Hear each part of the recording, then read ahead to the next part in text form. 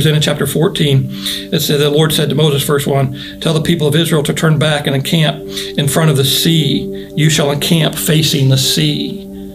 They've gone, and now all of a sudden in front of them is this obstacle, this dead end. This road had led to a pathway through the sea, a pathway they don't know is there yet, but they're facing this obstacle. And sometimes what happens when you're facing this obstacle? And then it says in verse 10, also, it's an obstacle because now all of a sudden Pharaoh has changed his mind and his armies. So the sea's in front of them, and the Egyptian army is pressing in on them, and the people of Israel cry out to the Lord. So let's talk very specifically about detours and dead ends this morning, and then next week, then we'll talk about dry holes next week.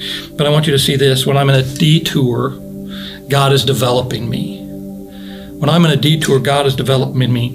Have you figured out, at least as I have, usually when you're traveling on a road and there's a detour, detours usually happen where construction is taking place.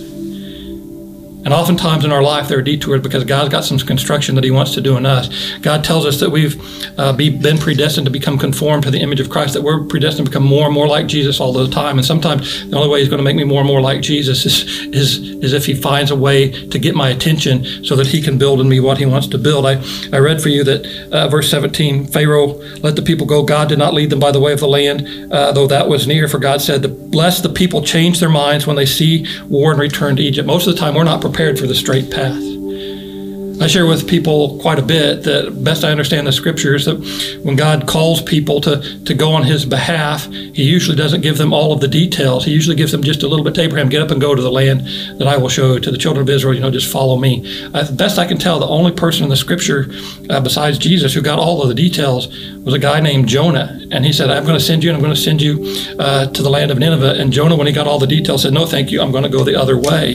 That's what God says here. Usually we can't handle the most direct route because we're not equipped enough, lest the people change their minds when they see war and return to Egypt. Verse 18, but God led the people around by the way of the wilderness toward the Red Sea, and the people of Israel went up for the land, equipped for the battle. God sends us on the roads that we're equipped for the battle so that he can prepare us and equip us for the next battle that is to come.